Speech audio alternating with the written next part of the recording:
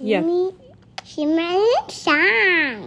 Yuck way, and welcome back to A Million Words. Today we are going to read Shimmer and Shine, Movie Night Magic. It is movie night! Leah and Zach want to watch The Dragon Princess. Leah makes popcorn. Zach blows up their chairs.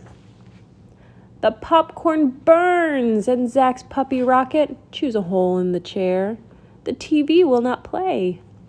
Zach goes home to fix the chair. Leah calls for her genies, Shimmer and Shine. Shimmer and Shine grant Leah 3 wishes. First, Leah wishes for more popcorn. Pop, pop, pop, pop, pop, pop, pop, pop, pop. Popcorn fills the room. Shimmer and Shine made a mistake, but it's okay.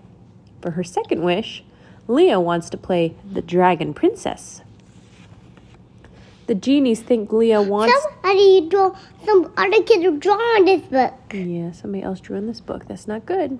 No. The genies think that Leah wants to be the princess.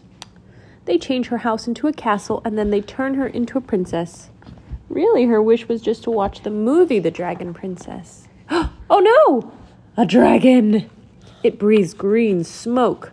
Leah wishes for the dragon to stop breathing smoke. That is her last wish.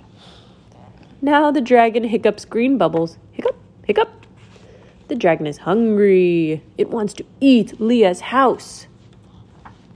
Leah tells the dragon to eat the popcorn.